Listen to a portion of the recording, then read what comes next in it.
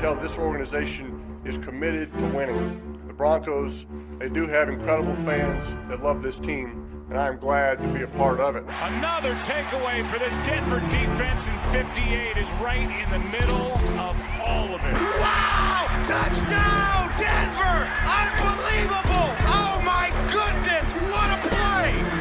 With the 15th pick in the 2020 NFL Draft, the Denver Broncos select Jerry Jeudy, wide receiver, Alabama. So there it is, Jerry Jeudy, the newest member of the Denver Broncos. Roger Goodell making it official earlier on Thursday evening. Hello, everyone. Welcome inside Mile High Magic alongside Nikki Javala. I'm Michael Spencer. Glad to have you here with us, Nikki. I don't think the Broncos thought that he would be there at 15. I know you did. That was the guy you wanted, so I know you like that pick for them. Yeah, no, I think it's a great pickup. I too was a little surprised he fell. I was hopeful all along, but I think he's a great pickup. Our Alabama beat writer, Aaron Suttles, has more on him, though, so we can learn a bit about who the Broncos' number 15 pick is. Jerry Jeudy won the Biletnikoff Award as collegiate football's top receiver in 2018. And probably the reason he didn't win it in 2019 is because defense conspired to take him away from Alabama's offense, which is why a guy like Devontae Smith came out of nowhere and led Alabama in receiving. Jerry Jeudy did a majority of his work at Alabama in the slot out of the RPO with Tua Tagovailoa. Now, he can certainly play outside, but how he transitions to an outside receiver and the production he has there has been some of the question marks on his game. Without question, one of the things that he is the best route runner in this draft. This is widely regarded as a great wide receiver class in the NFL draft with Jerry Jeudy and then CeeDee Lamb and also his teammate at Alabama, Henry Ruggs III. But Jerry Jeudy is an elite talent who can run every route on the route tree and is a threat to hit a home run ball every time he catches the ball. Certainly, he teamed up with one of the best quarterbacks in college football and did a lot of damage against defenses. Having to game plan against Tua and Jerry Jeudy and Henry Ruggs and Devontae Smith was more than most defenses could handle. But there's no question that Jerry Jeudy is one of the top wide receivers in this draft, and he is looking to become an immediate impact at the next level. Some good stuff there from Aaron Suttles. We've talked about this before on their possible draft options, and he was one of 3 of the top receivers in a pretty deep class this year. You mentioned it before. He is my favorite. I think he's one of the most polished route runners I've seen in a long time. He just looks like a seasoned pro out there. I didn't think that he was going to be there, right? Like I really didn't think that. I don't think the Broncos thought they were going to have the option of Jefferson, Lamb, or Jeudy at 15. Ruggs goes first to the Vegas Raiders.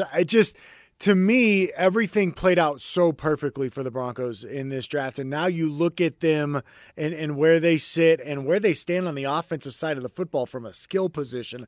My goodness, right? I mean, you got Courtland Sutton, then you got Jerry Jeudy, you got Phillip Lindsay, you got Melvin Gordon, you got Noah Fant. You got Drew Lock calling the shots. I'm not saying they're going to come in and set the world on fire in 2020, but this is an offense with skill players that you can build around, and they've got some firepower now, and it's setting up to be a really, really high-powered offense, something that we all know has been missing from this Broncos franchise for the last several years.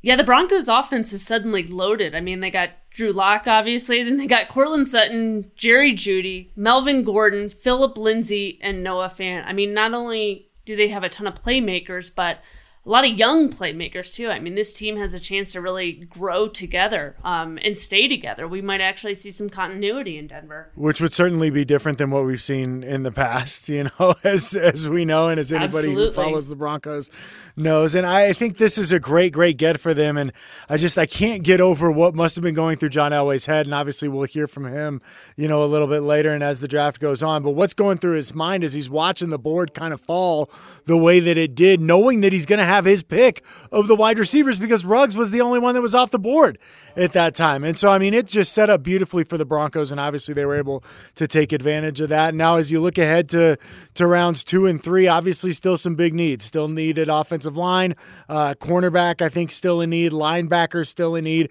And the good news is they've got 4 picks on Friday, 1 in the second round and 3 in the third. So there's the opportunity, Nikki, and it certainly feels like it is building toward this being another really really, really good draft class for the Broncos. Yeah, I mean, they certainly started off strong. I mean, this is a huge pickup. I would love to see them get another offensive lineman. I mean, heck, they might jump back in the first round today.